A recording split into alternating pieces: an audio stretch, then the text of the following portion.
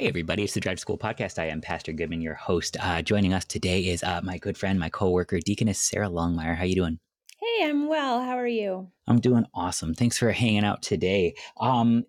Sarah gets to Deaconess Longmire gets to help produce a lot of the Bible studies that we as Higher Things get to distribute. If you came to conference, you get a year's worth of these high school Bible studies. If you don't, they're available at a subscription, or you can go through the archive at a very reasonable rate. But honestly, the reason that I love the Bible studies is because they teach hope. We're going to be picking through a Bible study, or at least a part of a Bible study that we're working through on First Timothy. So, Sarah, give me sort of the high notes of what First Timothy is all about. Yeah, so First Timothy is the letter that Paul writes to a young pastor, Timothy, and it's really all focused on keeping to the pure doctrine, to the gospel of Jesus. So don't be sucked in by heresy, by just talking to talk, by unhelpful conversations or arguments, but instead keep on keeping on. Jesus, identity and baptism, put it before your people and keep it in front of your people. I like it. So, if we were going to be looking at, I don't know, hypothetically, chapter 2 for this particular Bible study, what's going on in First Timothy 2? Yeah, so First Timothy 2 is a lot of fun because it starts with prayer, and it starts who do we pray for? Praying for those in authority. So we're kind of thinking about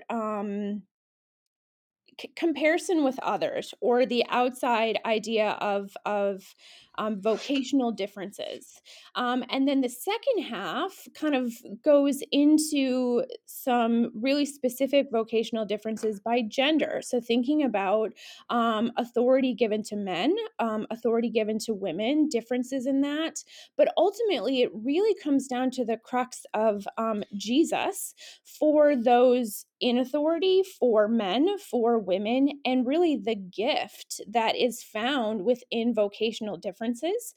So we get to kind of talk about authority versus power. We get to think about what defines us, where our worth comes from. It's I don't know. It's a lot of good stuff. It's a lot of fun in the second chapter.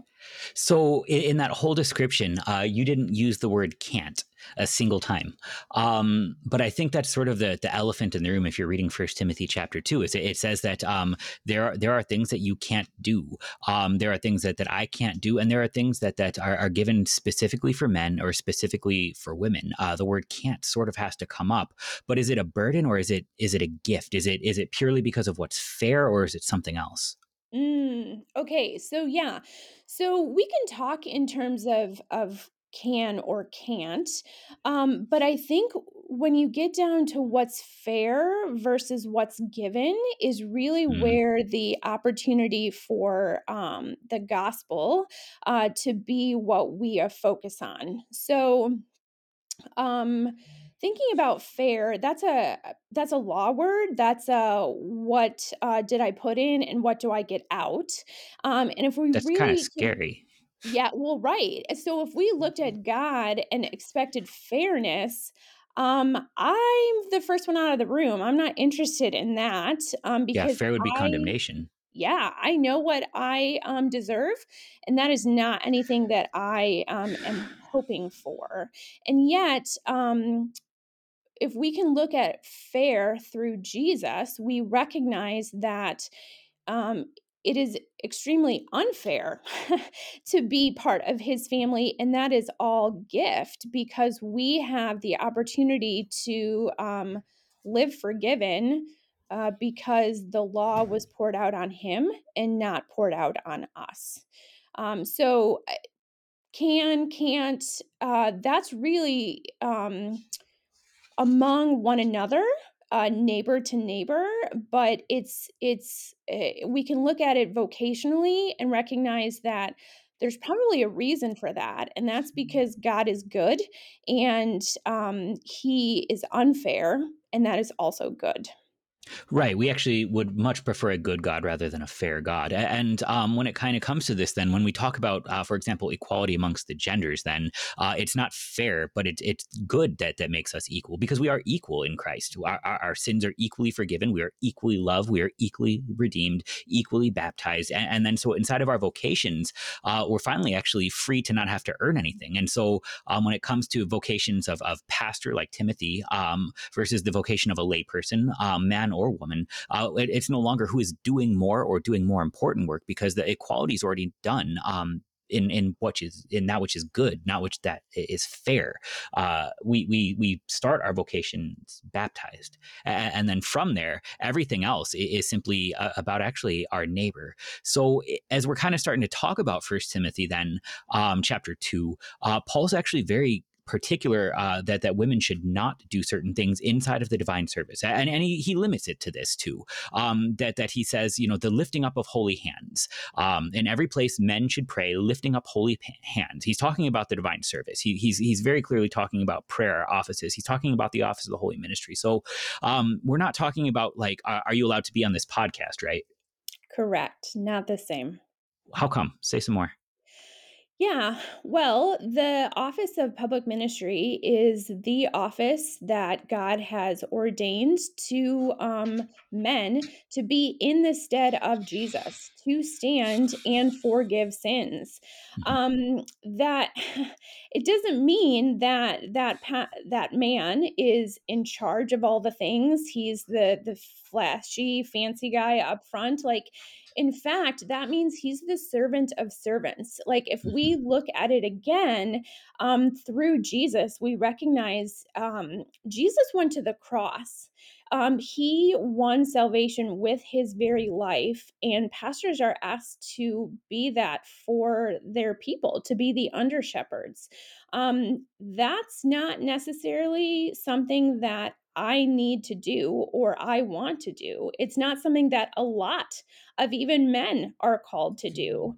And so we recognize that there is gift in vocational differences and that there is gift in how God has put a structure in place for delivering his gifts.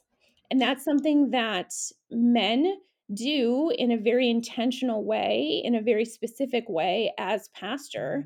And thanks be to God for that. I don't need or want that role or that authority. I get that. Um, I get that.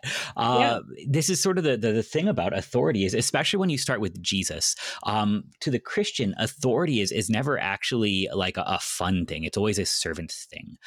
The world loves, well, they love power more than authority. Mhm. Maybe we should distinguish between power and authority a little bit. What do you think? Yeah, I think that, well, words matter and Hmm. defining them matters. And I think that there is a distinction between power and authority. And I would suggest that the world may use the word authority, but they really mean power because they're thinking getting to lord over someone else, getting to tell someone else what to do, getting to have something done for them, but not have to work towards that or be responsible for the outcome. Hmm. Versus, I think where you're going is when we think about authority through the lens of Jesus, we think about servanthood, we think about serving on behalf of, we think about pouring ourselves out to the better of whoever it is we have authority over. So we can look at that. Right. So Yeah. authority is We always can, going to be a sacrifice word. yeah, If we you can have think a about that authority pastor in like church. We can Jesus, think about that family, head of households and dads. Yeah, it's all to the betterment of the other. right, because we're starting with Jesus, who had all authority and used it not simply in terms of power to come down from the cross instead of die for us, but to actually suffer for us, to die for us. We love power because we don't want to be controlled. We don't want to be told what to do because vocation is it's a wonderful concept, but when you put a whole bunch of sinners inside of it, there's sin inside of the vocations that God would use to care for us. Your pastor is a sinner. Your husband or your wife, your parents are sinners. Your teachers are sinners. And so it's sort of easy to sort of covet independence. But what's really kind of wonderful here is that then when we get to start with Jesus, even when we talk about vocations, we can say that the sin done inside of them, that's wrong. It's not okay, and it should be warred against every bit as much as it should be forgiven. But it also doesn't stop Jesus from working through these things. And so it's no longer simply who has the most control or who has the most power, but where can I find Jesus in this vocation? Because really that's what we need. And this is maybe some of the issue with why so many people are struggling with running from churches, with sort of breaking down all of the trauma that they've endured over the years. And there's fancy language for it that we don't need to get into today. But like, what if we just sort of recognize that inside of the box, there's a whole bunch of sin, but the question that makes the box worth having, the church worth having, is, can Jesus work here? And when Paul writes to Timothy about this, I think the one thing that he really wants everybody to hear is Jesus is working here, right?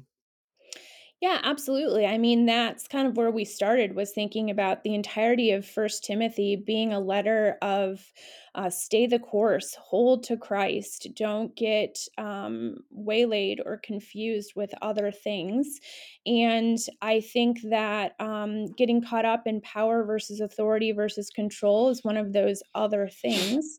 So if we can just take a deep breath and go back to Jesus and who he is, what he's done, what he gives us, it kind of helps us relax in the roles that we have and in the lives that we share with sinners who are also forgiven. Right. And that's where we actually start to embrace the word can't in this chapter, because all of the can'ts that Paul is going through with Timothy, they're the things that make it harder to find Jesus in the church, harder to find Jesus in the divine service. If your pastor is running from the things of God, well, it's harder to find Christ there if he is not self-controlled, if he if he is drunk, if he is in all of these places falling into sin, yes, that can be forgiven, but makes it harder to find Jesus. That's worth warring against. That's worth leaning away from. But again, it's not that like if you just do these things you will be valuable, and if you just sort of have these genders you will be valuable. But rather, it's if you're in Christ you are already valuable. But these are the things then that will help this value be shared. That will help these gifts that make us valuable, the forgiveness of sins, life, and salvation be shared. Yeah, it's recognizing and separating identity from work. So we get value in Hmm. our baptism through Jesus, and we get the opportunity to work and serve our neighbor as we've been placed and as we've been gifted. And so there doesn't have to be kind of stepping over one another to get to God. God's come to us, and He has taken care of that, so we can rest in it. Awesome. Deaconess Sarah Longmire, thank you so much for hanging out with us again on the Drive School podcast. Yeah, you're welcome. Have a good one. You too.